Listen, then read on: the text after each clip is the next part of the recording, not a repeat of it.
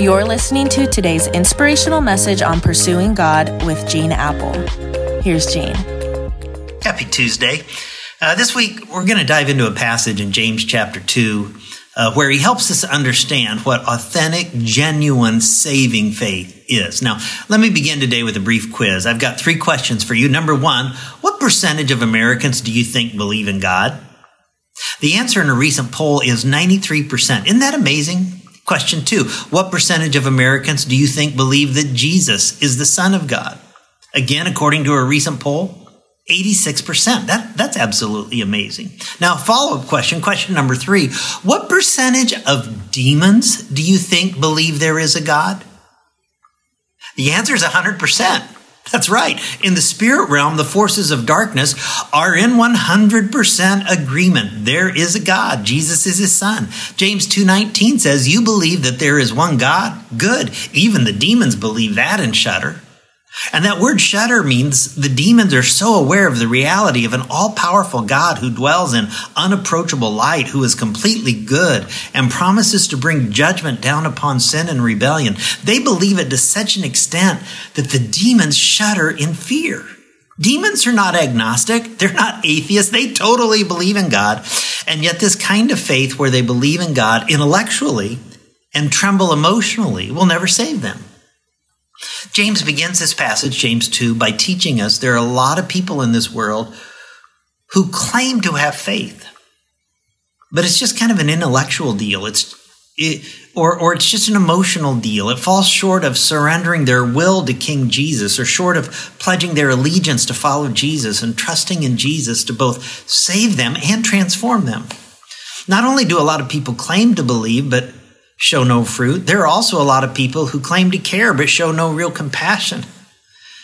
There's an old Peanuts cartoon that may be a little hard for those of us who live in warm climates to understand, but imagine that it's freezing outside.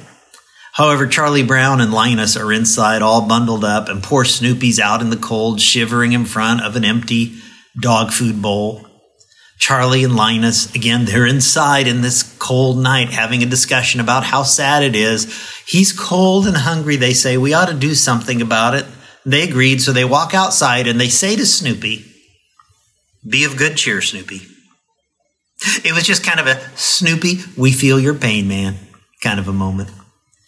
Do you know where Charles Schulz got the idea for that cartoon? It's from these verses in James chapter 2, right here, verses 15 and 16. Suppose a brother or sister is without clothes and daily food. If one of you says to them, go in peace, keep warm and well fed, but does nothing about their physical needs, what good is it?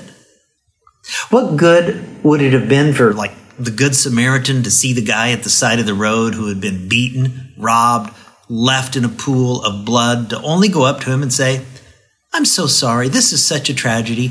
May God be with you till we meet again. Yet let's be honest. We kind of do this kind of thing all the time. We see a person in need or going through some difficulty, and we feel sorry for them. We feel sad about their situation, and we confuse those feelings with Christ-like care. When your heart is breaking for your neighbor who's lost their job, or for your colleague whose wife has been diagnosed with cancer or had a stroke, it's not compassion until you take action. A lot of people claim to care, but what good is it if they don't do anything about the needs of the person next door or in their community? The Apostle John said in 1 John chapter 3, verse 17, if any one of you has material possessions and sees a brother or sister in need but has no pity on them, how can the love of God be in you? James says if you claim to care but do nothing about the physical needs of a hurting person, what good is it? And then James jumps back to a person's claim of faith without any lifestyle change. And he says in James 2:17, in the same way, he says, faith by itself, if it's not accompanied by action, is dead. Our faith and our compassion have to be more than just words.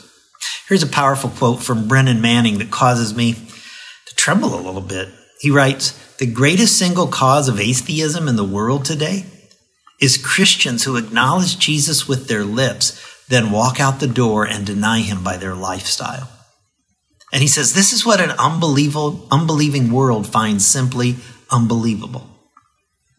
It's unbelievable. It's inconceivable to claim to have faith and to claim to care, but fail to demonstrate either with your actions. James didn't pull any punches when he said faith without actions is dead. So let me challenge you to look for a way to demonstrate some genuine faith in Jesus today. Let's pray that today God will help you and me recognize a practical opportunity to put our faith into action.